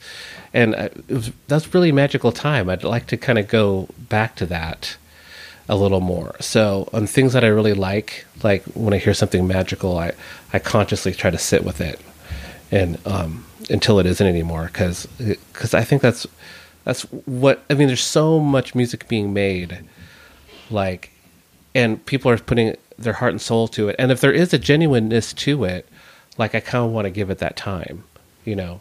Yeah. I mean, that's like the whole thing now is filtering and focusing. Right.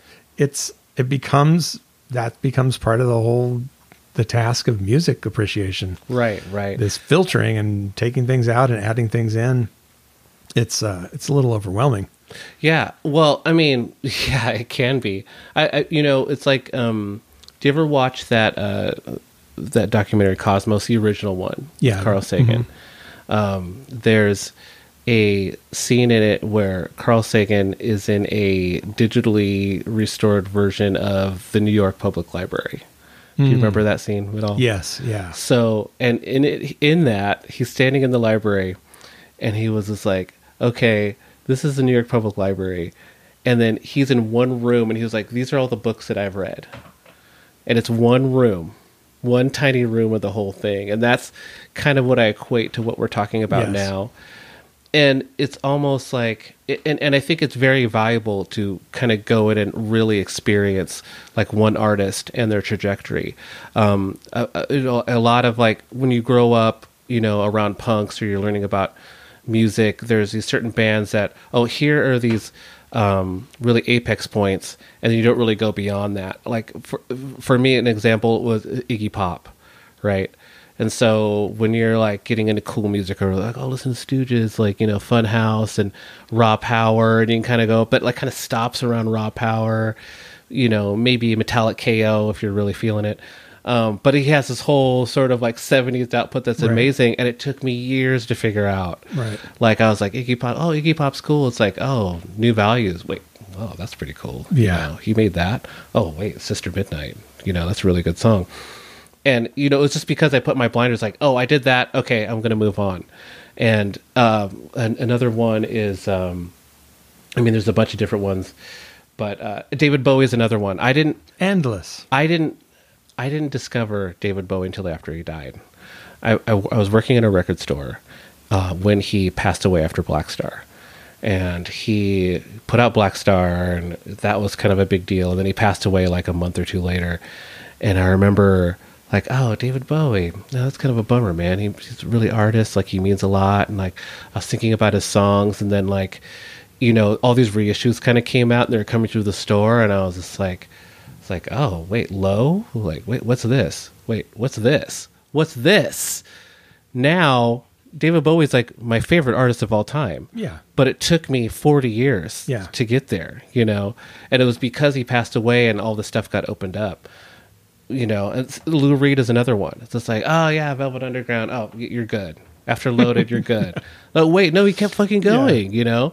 And actually, like that, just this last couple of years, during the pandemic, like I discovered, what's that, Kill City? Oh, wait, what? Yeah. The live record, the double. Mm-hmm. I hadn't heard that ever.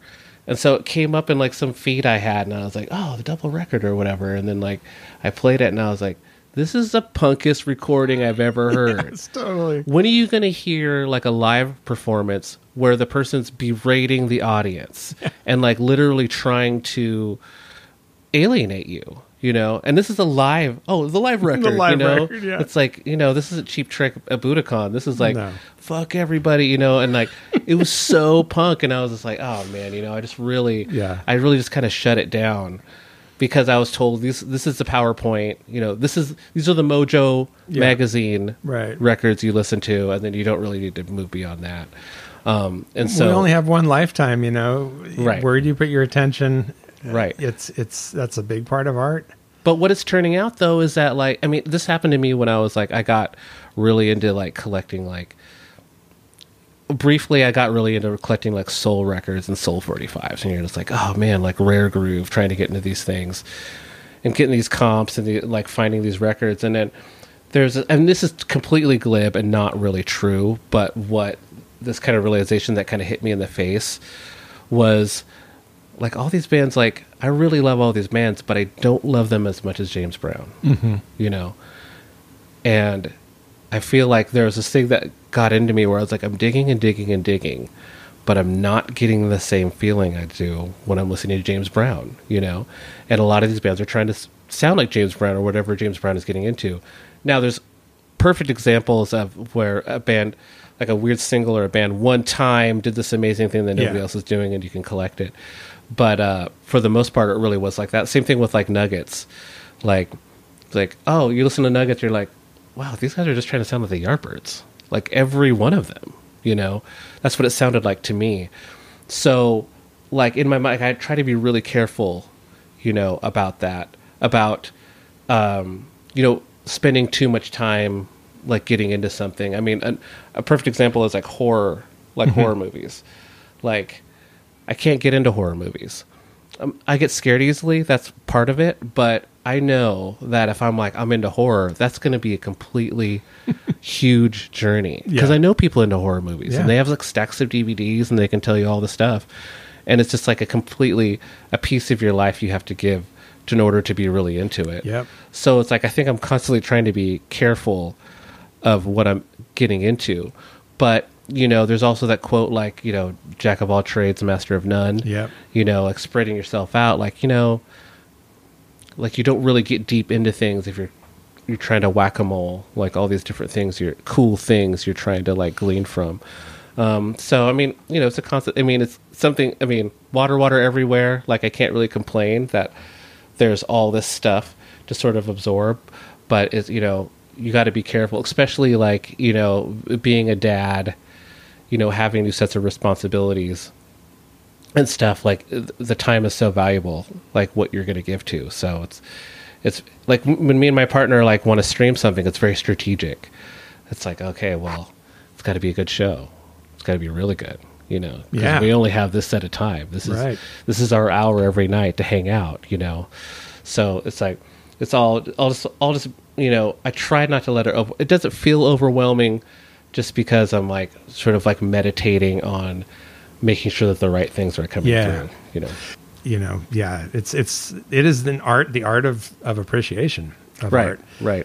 You know, in movies, I often will go, I'm just going to go back and study Kubrick films, you know, and because he's the greatest. He's the pinnacle there's ever been. Right. So I can't go wrong with devoting myself to just appreciating Stanley Kubrick, which actually I have a funny story. My niece, who's 14, I was hanging with her this weekend, and we were talking about horror films, and I was like, well, have you seen The Shining? She's like, no. It's like, you've never seen The Shining. Wow. It's the greatest horror film of all time. And so we watched it, and she totally didn't like it. She's like, it's just music and a guy yelling. Mm-hmm. And I was like, very subtle. I thought it was really funny that I was like, that's your review of The Shining. A guy yelling with a lot of music. Right. I thought that was so fun. I was like, you should watch it again later in your life. See if you appreciate it on a different level. That I'm like, it's art. It's subjective. Right. She was looking at her phone half the time too. But, you know, it's just funny though. But then the thing that's crazy, she loved 2001. I'm like, right. You have the patience and sophistication to appreciate 2001, but you don't like The Shining. Right. Whatever. Right. And The Shining does get like maybe overhyped in a way, and it is subtle in all of the perfect ways. I sort of like, there's a thing I run into with some bands, like Spaceman 3 is a perfect example of this. Like, I love Spaceman 3, and the people that I know that love Spaceman 3 really love that band. But have you ever tried to describe that band to somebody and try to get them into it? There's no descriptors for the band that make them sound attractive in any way, shape, or form. Yeah. Like, oh, what do they sound like? Oh, well, their songs are like, they only wrote like 5 songs, and they're super long, and it's very like kind of depressing and not really recorded that well. You know, there's all these sort of all the things you can throw out. A badly recorded song that has one riff and it goes for 54 minutes. You should check them out. Oh yeah, they're really great. And it's sort of like, they're all junkies too, and they're junkies. There's nothing about it that's very like appealing, but And I think that happens with movies all the time. And The Shining's a perfect example. Yeah. Oh, well, is this really? It's about this person going crazy. It's like not a lot of dialogue, and There is a lot of yelling. Do you think he filmed the moon landing? Oh, no, I don't think he did. One thing that's been happening, like every once in a while in my feed, in my YouTube, in my social media, like Flat Earth comes up, Yes, and the moon landing comes up every once in a while. Are you buying into the theory of that he filmed the moon landing?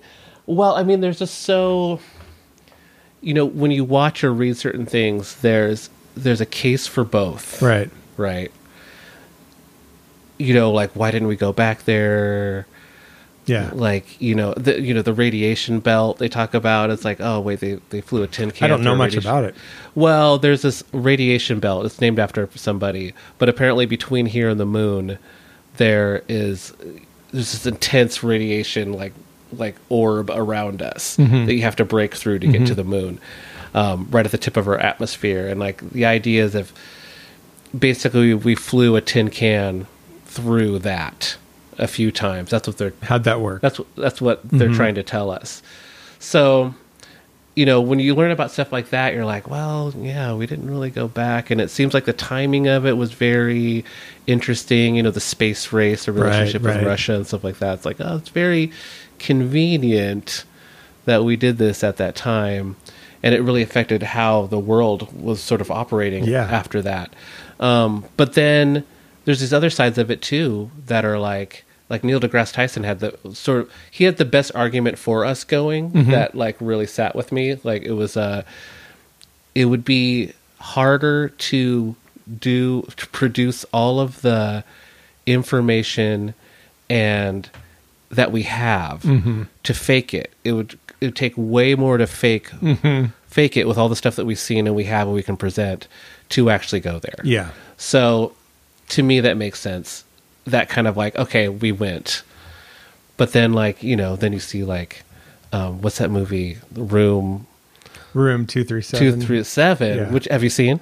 Because that's the movie where they go through all the little, what do you call them? Little like Easter eggs or whatever. Easter eggs. That's what I was looking for. Yes. And like, and then when they really break it all down, like there's, because the basic idea of it is that it's an admission by Stanley Kubrick. Right. The Shining is him saying that he filmed the moon landing. Right. And that was specifically The Shining. Right. Yeah. Okay. Right. Yeah. And I got to watch that again. Room 233? Yeah. I mean, that's one part, that's one theory they kind of break down. It's like a series of theories, but the moon landing one is like, when you watch that stuff, it's pretty interesting. One part that sits with me about it is, they talk about how Stanley Kubrick was so meticulous he basically storyboarded every second of every film. And every little detail in the film. Right. And everything you see there's nothing that's by chance. Means something. Yeah. And when you watch the making of The Shining, they're basically trying to posit in that Stanley Kubrick would see something, be like, oh, give me the handheld, and he was like, kind of like a lot of stuff was off the cuff. Yeah. And they kind of, when they set up the scenes, they're just like, oh, hey, this is a cool room. Let's go in here. Like they're kind of making it seem like he was just kind of making it, which goes against how he made every other movie, So in that was like, oh, that seems a little suspicious. And then when they do break down the whole thing, like, the room number, the carpet, like the typewriter, like all this sort of stuff. Danny's sweater. You're like, well, if he is meticulous, that could be some sort of, not necessarily admission, but maybe something related to the moon landing that he was commenting on. Like that could have been part of it. But yeah, I mean, I think all this conspiracy stuff is like kind of just people have free time. I mean, the interesting thing about the internet is like, I don't know if it's made people smarter. Like the internet is this kind of like exacerbated people's like natural tendencies, Well, it's like what we were talking about with music appreciation, the overwhelming amount of what's available to you. Like who can sort through that? And I mean, it's no surprise at all that it drives reality, that it makes reality into this completely plastic thing that can be shaped. Right. It's always been that way to some extent, but now it's like you can live in a completely unique reality, so information world. Right. But I think the way people use information, like, the whole like Twitter and like sort of Fox News, like kind of this weird thing that gets like regurgitated, like people are so reactive and people are so quick to believe something now if it fits in with like whatever belief they decided on. Confirmation bias, yes. So, and really quick to do it, it's like when you see, I mean, Twitter is like the fucking bowels of society, so it's like stupid to even reference this, but just like through elections and stuff like that, like this whole thing that we went through with Trump, right? And how like, the media that you're chosen, like progressive outlets, are just like pointing out like all these like, all the shit that he does or whatever, and amplifying everything he says. And then, once Biden won, like there's a shift now, like people talking shit about, oh, Biden does this and Biden does that. And it wasn't even like right-wing people, like it was sort of instant. Like all the lefties wanted Trump to lose.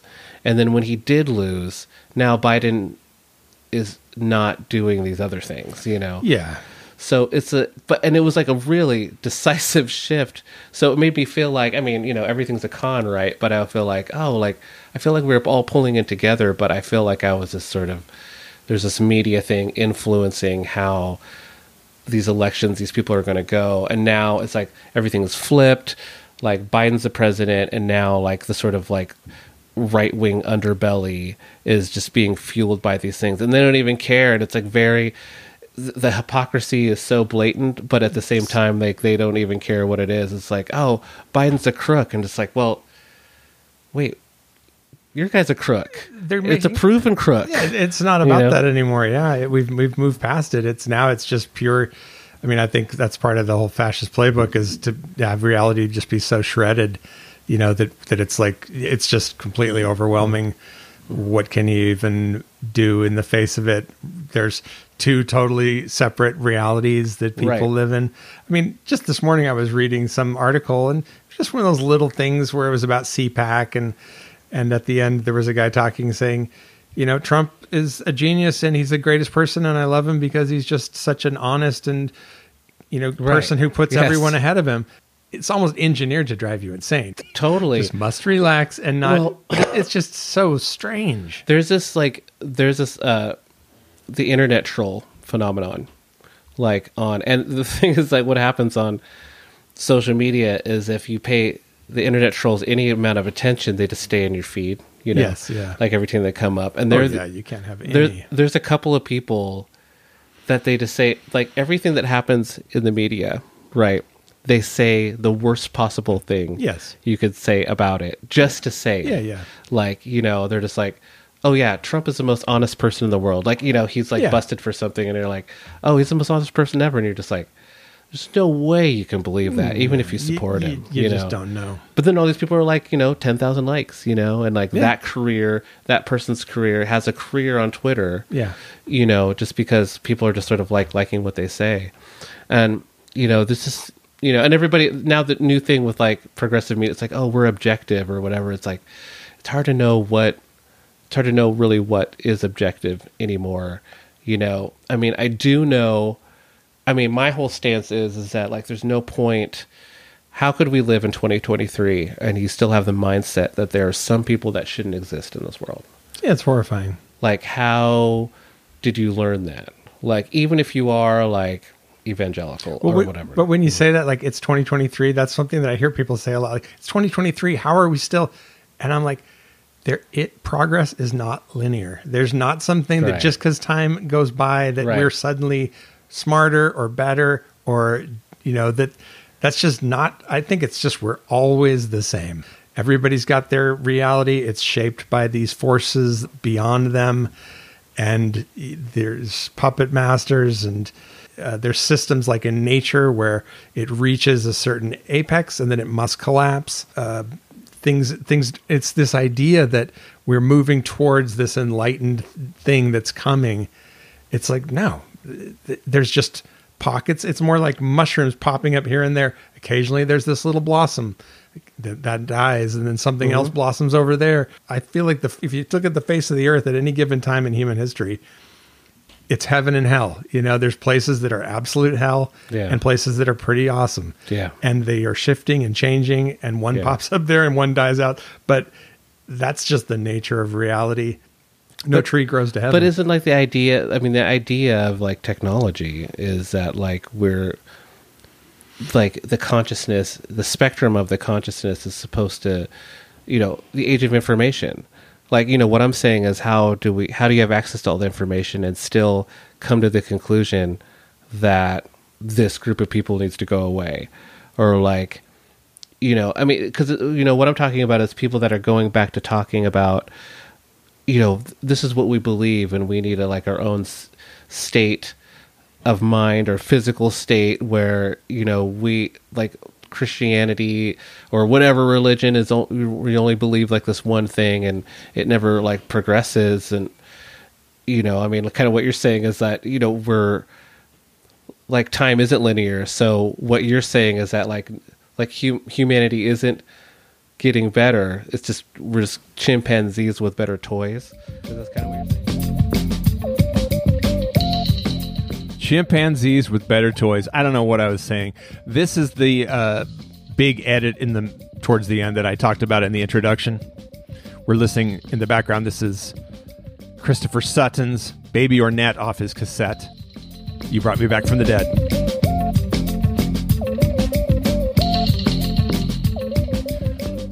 On Antiquated Future cassettes out of Portland, Oregon, where I am today. So yeah, I took out a big chunk here. Like I said, it's about 2 hours of existential talk. I don't want to release a 4-hour podcast. It's just not it's not the Traeger method. Chris will be a repeat guest. We talked about that as we parted after this one. I'm going to have him back many times. We barely scratched the surface. So anyways, yeah, on with the conversation an hour and a half later. Right now that we're nearing the end here, you have this beautiful cassette, Selected Songs by Christopher Sutton. It's a beautiful package. It's also online. Tell us about this, Selected Songs 1998 to 2019. Yeah, so a label called Antiquated Furniture put out this lovely cassette. They reached out to me and they were mainly looking for songs, because I've been in a ton of different types of bands, solo bands with other people. Give us a list of, we didn't even get to so many of the bands that give us a list of your highlights. Right. I was going to say we should do this again. Yeah, okay. For sure. So, yeah, because there's a whole because there's a lot of stuff like My Time with the Gossip. There's a lot of let's leave it there. A lot of life story stuff that we could spend another couple hours on. But with this, I will have you on many times. I love talking with you. Oh no, man, this has been a fucking blast. By the way, always.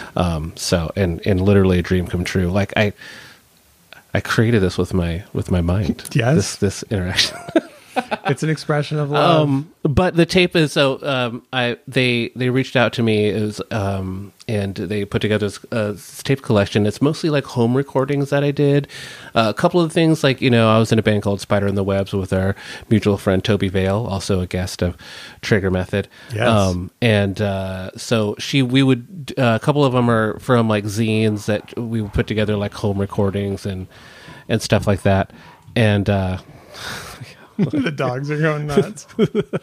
Yeah. We have my partner's sister coming through. But anyway, it's just a collection of home recordings that I did really early. The most kind of cool stuff about it is when I was in Dub Narcotic, there was a horrible van wreck that we were in. Oh God, that's a story. Yeah, and that's another story that I would definitely like to get into next time, because that was a whole transformative thing for me as well. But I have to give a shout out to my friend James Maeda, who during that time when I was recovering, he would come over and he would literally put a guitar in my hand. And I wasn't a guitar player before.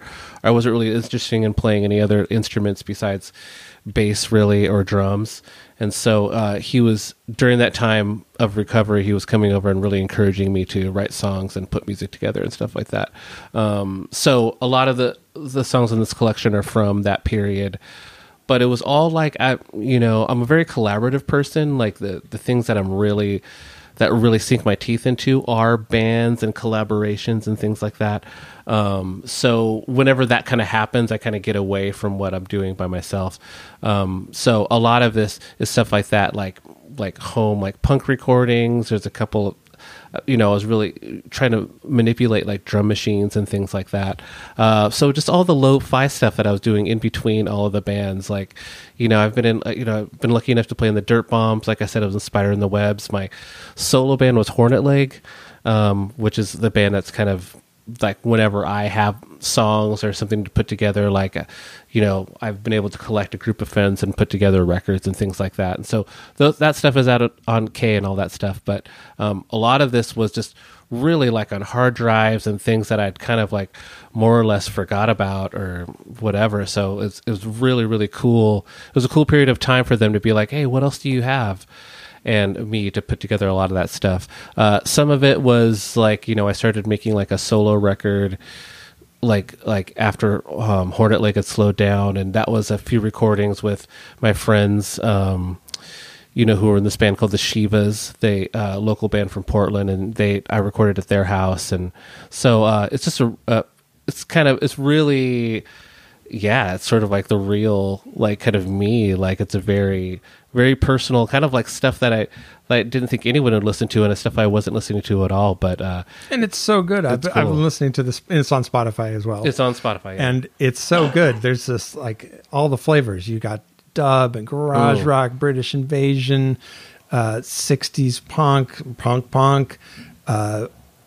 It's just got so much in there, and it's really good listening. Oh, thank you so much. Yeah. I mean, when I listen to that stuff, I think about how fun it was to make that stuff. And, I always love creating, I work for this website called The Ringer, which produces primarily podcasts. So I'm a professional podcast producer for Spotify, basically. And, I really tie in that work with the zine stuff that I was doing, because I was really into making zines and putting together like just material like art and collages and stuff like that, and putting together audio files is like right in there, that same kind of thing. So I love content, all types of content, like movies, records, and things like that. So yeah, this is just a kind of another extension, and it was really cool to be able to like unearth that and make it real, like in front of me, because it really was this kind of like memories and like, oh, I did that kind of thing,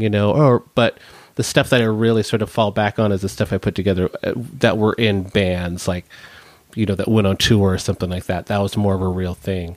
But like all artists, you're just constantly creating and making. Oh, totally. Yeah. But I'm inspired by like everything, like, any new sound, it's like talking about chasing sounds. It's like metal clinking together, or like, if you see somebody play, or a band, or if I see like an artist or movie, or see some sort of visual, immediately I'm just like, how do I do that? Right. Like I want to learn how to craft that. Like one of my guilty pleasures is like cooking TikTok. So there's all these like home cooks and weird foragers on TikTok that I follow, and it's so cool. It's like I haven't really moved into doing that too much, but it's inspired me like, oh, I want to like cook. I want to like pickle shit, so it's like, I really enjoy being inspired. And circling back to where we're from, Olympia, the greatest gift I ever had was like being able to go downtown and something else inspire me. There's always like a show or a band or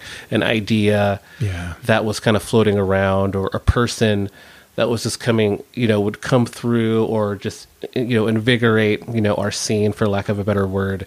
And it was kind of constant, and it really made me kind of be on my toes. Like it was very like my idea of mod, when, I called myself a mod, was like, it was like people really paying attention to the avant-garde, like Yeah. paying attention to art no matter what it was. Yeah. And I was lucky enough to have a bunch of friends that were into that too, so it was very like encouraging. So the spectrum on that tape was just like, oh man, I'm really into like Scientist and King Tubby or whatever, Yeah. you know, so I'm gonna like that's all I'm listening to. So I think I have this sort of thing. Or like, you know, I just discovered like, you know, New York post-punk, you know, in like the early 80s. It's like, oh man, they were like punk and disco. This is great, you know, and I want to make something like that. I mean, for the most part, what really comes out, like when I'm really playing, is guitar. I love guitar music, whether it be punk or rock or Yeah. anything like that. So that's kind of what mostly comes out when it comes down to it. But I've been lucky enough to collaborate and you know, be influenced and have like my moment with different styles. So that's really what that is. Yeah. This is a great representation of those Thank you. Many flavors. Yeah, it's really great. Yeah. I hope a lot of people listen to the Spotify playlist and get this cassette. Thank you so much, Chris. That's my girlfriend calling. She's like, where the hell are you? Yeah, totally. I'm just talking about the nature of existence with my friend. Yeah, but please let's do this again. I mean, I have so much more no to question. talk about. I love this This conversation is and all this part type of one stuff. of many. Love Yes, it. Absolutely. Love it. Thank you I so love much. You. I love you, man. Totally. Thanks Thank for you. coming over. Thanks for having me.